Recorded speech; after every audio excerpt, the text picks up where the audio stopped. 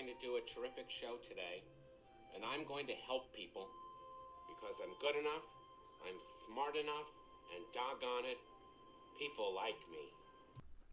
Welcome to the LSAT Habits Podcast. I'm your host, Jimmy D of JDLSAT.com. That's JDLSAT.com. And as you know, on this podcast, we talk about key habits to improve your score on the LSAT. So today's episode is called Focus on the Work.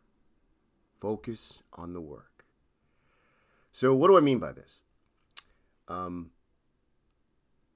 a positive guy. Most of my students will tell me, wow, Jimmy's really positive. He believes in me. And it's true. I really do. I believe in my students. I wouldn't be in this business if I didn't believe that an initial score you get or a score that's a point in time, or some score you get is a reflection of your total potential. If you get a score you're not happy with, if you get a PT score you're not happy with, it's a data point in time. It doesn't define you, and it certainly doesn't mean that you can't score higher. Again, otherwise I wouldn't be in this business. And I'm definitely a positive person. But I think some of the trouble people run into, and I've been guilty of this, is before we do something important, for example, take the LSAT or take a practice test, we'll give ourselves this pep talk. And that's a good thing, don't get me wrong, but, something along the lines of, I can do this, I'm the best, looking at yourself in the mirror, getting pumped up. And don't get me wrong, there's some value in that. I was talking to a student about this recently, and I couldn't help but think of Stuart Smalley from SNL. It's an old school SNL sketch. Oh, well, depending on your age, it might be old school, but check it out. It's pretty funny. It was done by Al Franken. And he plays this motivator guy who's kind of corny, does all the cliches, but he'd look in the mirror every day and he'd say, I'm good enough, I'm smart enough, and doggone it, people like me. I'll probably put a link to it in the YouTube link or something, in the notes or something. Please check it out. It's pretty funny. It kind of parodies the whole idea. Now, again, I'm all about being positive and believing in yourself. Otherwise, I wouldn't be in this. But to focus on that, and you can still, think positively and be like, I'm going to do this, I can do this, I'm capable. It's fine, but to make that the primary focus before taking a PT or taking the exam, frankly, doing anything big in life, isn't always helpful. And again, I want you to be positive. I'm just saying, don't make it the primary focus. Instead, make the primary focus about the work. What do I have to do? What's my game plan going in here? In a recent episode, I talked about the review sheet habit, having a review sheet you look at before you take a PT. And just kind of a reminder to yourself of all the little things that you want to make sure you do, but you may not remember. It can make a big difference to have something like that. But what's that about? It's about focusing on the work, right? So instead of pumping yourself up and saying, I can do this, I'm the best, or, whatever, right? Like, instead of focusing on that before taking a PT or taking the exam, again, be positive, but really, your thoughts are precious space, right? Like precious time. Think about your game plan. Think about what you're going to do. Get specific, if you can, and you can be broad too, but just think about the work. Hey, in games, I'm going to make sure that if I'm having some issues on a game, I'm going to be open to skipping around. I'll do them on my time. I'm definitely going to make sure I push my comfort zones and make inferences. For reading comp, hey, maybe I'll make sure to save certain questions for later. I'm not going to stay too long on some passages. This is my strategy for comparative passages. For LR, hey, let me make sure I pace myself.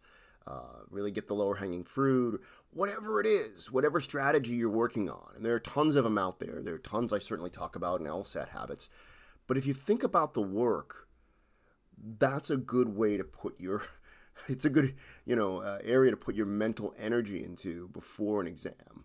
And I've done this before whenever I was going to take a PT or other areas of life where I was prepping for something that was maybe a big interview or something. sure, you know, like it is good to pump yourself up and everything, and I'm going to do this and cool, but really the essential part is focusing on the work, thinking about what you're going to do, thinking about the substance of it. And there's sort of an interesting part of this. Like, if any of you out there, you know, are nervous before this stuff, suffer from anxiety, which is quite common these days, I think, especially with COVID and the isolation of the pandemic. Hopefully that's going to change soon or get better. But, you know, an interesting part of if I focus on the work, that means I'm in my head less. That means I'm not going to let my nerves consume me. Why? Because I'm thinking about something else. I'm grounding myself in the work. So there is that other, I hate to say Zen-like, because I'm probably butchering the idea. I'm sure there's those of you out there who understand this stuff better than me. But you know, when I focus on the work, I'm not thinking about, oh my God, what happens if I don't get this right? Or all these what ifs, all that stuff in my head. I'm focusing on the work.